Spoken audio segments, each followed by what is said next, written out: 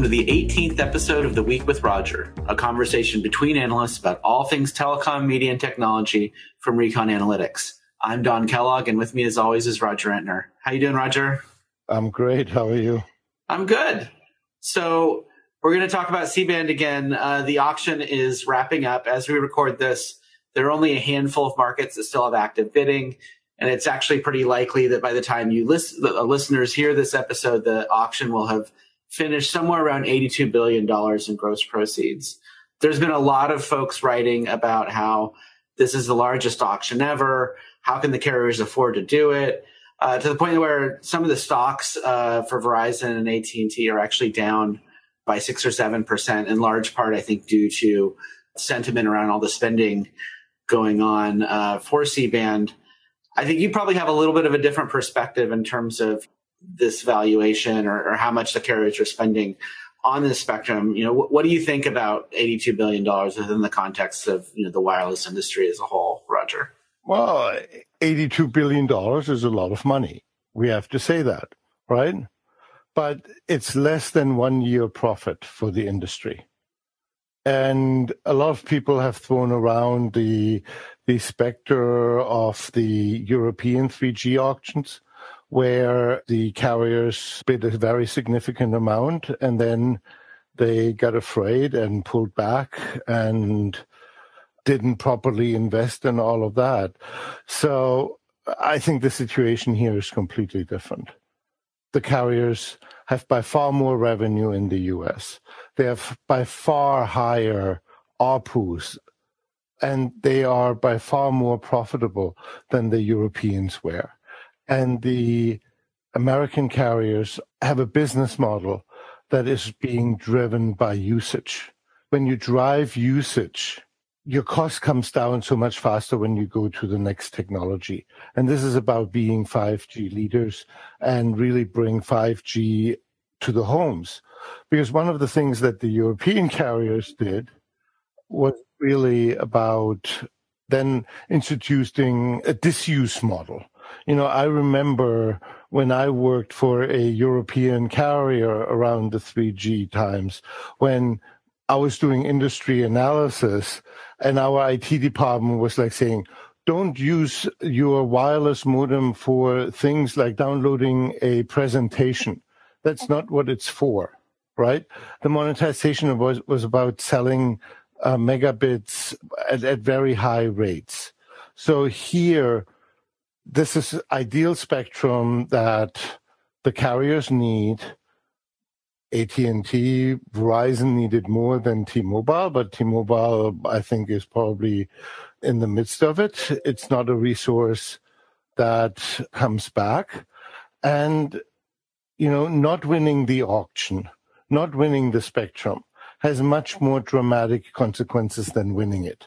One of the things that's interesting is, when you look at the various carrier spectrum holdings, T-Mobile has all that 2.5 gigahertz spectrum they got from the Sprint acquisition.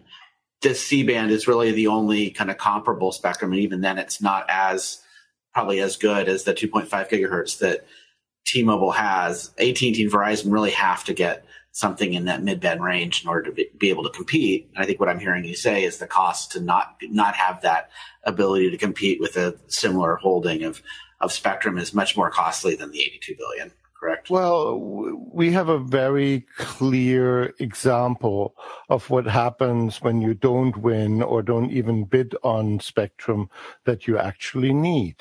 And that example is Sprint, right? And we all know how it ended with Sprint. And when you look at it, right or wrong, it's very difficult to make the argument that faster isn't better, right? And we can argue about, does it really matter if you download or if you load a web page in a fraction of a second in a streaming world? It doesn't really make that big of a difference. But in speed test, and people instinctively say faster is better. So T-Mobile has the most spectrum, which means it will have the highest capacity, highest speed, right? Before the auction finishes, they have twice as much spectrum in low and mid band than AT&T and 3 times that of Verizon. And AT&T and Verizon are being positioned as the premium brand in the market. You can pull it off being second fastest with a premium positioning. If you're the third fastest, it becomes very difficult, right? So they have to dramatically close the gap between their spectrum holding and T-Mobile spectrum holding in order to be able to defend their positioning of being premium brands. If you are basically as good and you offer other goodies with it, you can still pull it off, but being significantly slower than the company that is offering the more budget prices is the part where it becomes very, very difficult to defend. And so that's the backdrop here. And for both Verizon and AT&T, wireless is the core business. When that part of the business gets into trouble, there's nothing that the other divisions can do to pull it off, right? For Verizon, if mobility has a poor quarter, do you really think that Yahoo is going to pull it off and brighten the day? Or Fios, right? Or Fios? Not really. For AT&T, it's the same thing. Warner Media in Hollywood has a really big sparkle factor, and everybody thinks it's so glamorous. But the run rate for Warner Media is $8 billion. For the telecom group, it's $28 billion.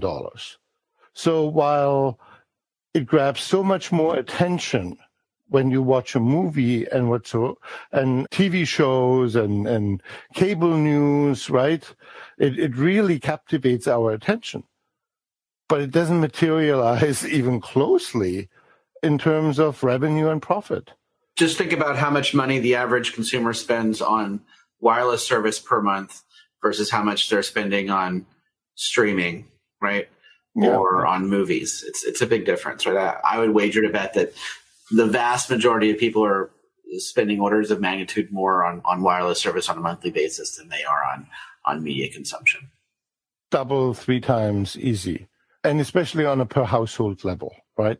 And then we have to say, on top of it, interest rates are as low as they can get, right? And the same way, the reason why the house prices, even in the pandemic, have risen to record highs is your interest rates have really come crashing down. T-Mobile USA, which is not an investment-grade company, just raised $3 billion over the next 7 to 10 years for 2.65% interest. Both AT&T and Verizon are investment-grade stock. They can raise it at that price or even below.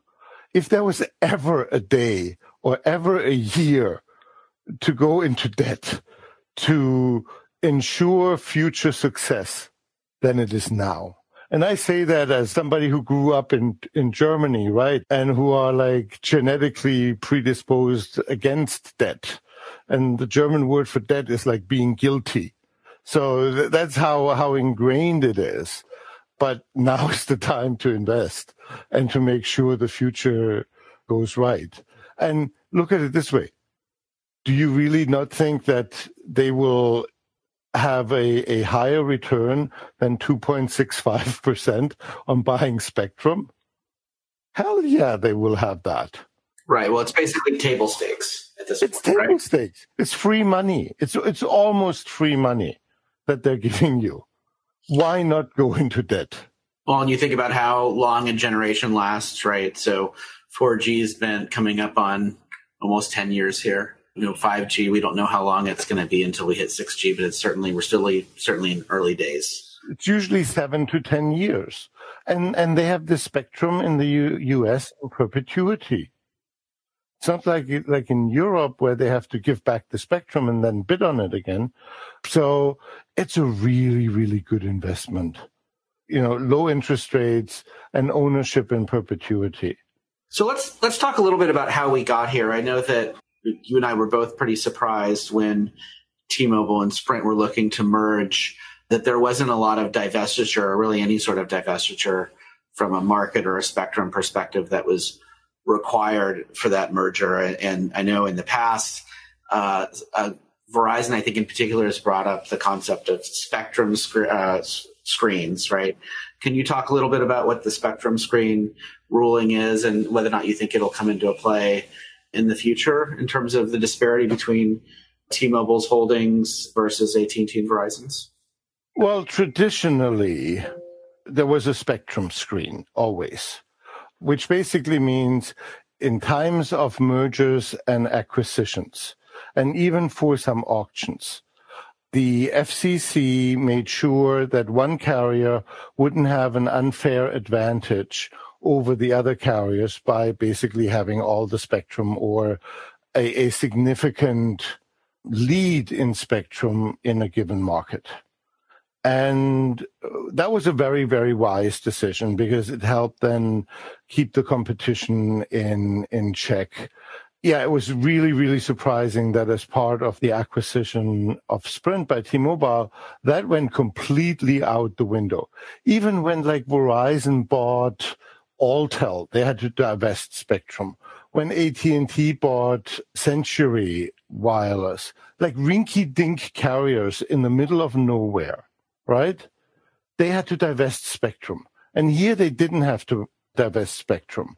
And if you remember the 600 megahertz auction, T-Mobile, you really have to give it to them and admire what they pulled off, lobbied that carriers with too much spectrum in a market were not allowed to bid in that market, which basically prohibited AT&T and Verizon to bid in like 90-something% of the country.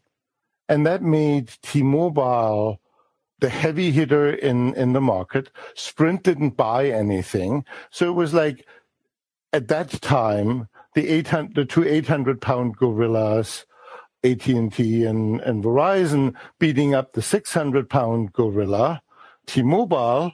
T-Mobile was able to pull off that the 800-pound gorillas had to sit it out, and they were beating up the chimpanzees, right? Right. So they basically got an almost nationwide footprint. No, they got a nationwide spectrum. Of 600 megahertz. Yep. 37 megahertz on average. And with that, they gained another 100 pound. And then they ate up Sprint, and now they're the 1,000-pound, 1,100-pound gorilla when it comes to spectrum, and they're beating up the 800-pound gorillas now. And the FCC basically let them do that. Right, and the Sprint acquisition gave them a nationwide footprint for 2.5 gigahertz that Sprint had gotten through their acquisition of Clearwire or their participation with part of Clearwire. Yes. So now T-Mobile's got low band that they didn't start out with, right, in 600 megahertz on a nationwide basis, as well as mid band on a nationwide basis. The way T-Mobile played the regulatory game in the last 5-6 years is nothing short of admirable and pure genius. You have to give it to them. It's amazing. And the FCC let them do that. So what I think is going to be interesting is when this auction does wrap up, at $82 billion, I think it's probably fair to say that the estimates around how much AT&T and Verizon and even T-Mobile to an extent were willing to invest were low, or the consensus estimates around that. If you think about kind of what folks said they were prepared to invest, I think Verizon had said they were looking somewhere around $15-20 billion. It was unclear how much AT&T was willing to put up, although, as you've mentioned, both of them have taken out more debt since that time. Where do you think this $82 billion's coming from, or is it too early to tell? I think it's a little bit too early to tell.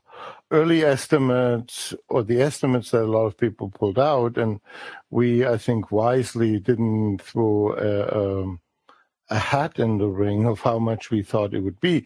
We're like in the $40 billion range, and it blew like straight through that because it's so hard to predict. But for the amount, it was really a perfect storm coming together of the FCC basically handing T-Mobile a dominant spectrum position. Verizon and and AT&T having to have to catch up, and extremely low interest rates. And I think the market probably got in the beginning also, and so it's very interesting. What will be also very interesting to see is what happened to the two bidders that we haven't talked about, which were given so much airtime and so much attention beforehand. Dish and the bidding combination between Charter and Comcast, right? So I think that's the biggest question mark of how much did they spend? What are we seeing there? They were very active in CBRS, which probably gave them a fallback position in the places where it maybe got it too expensive, right? So it will be very revealing when we know who bid what and how much and where. All right. Well, I think that's all we have time for today. We'll talk to you next week. Thanks, Roger. Looking forward to it.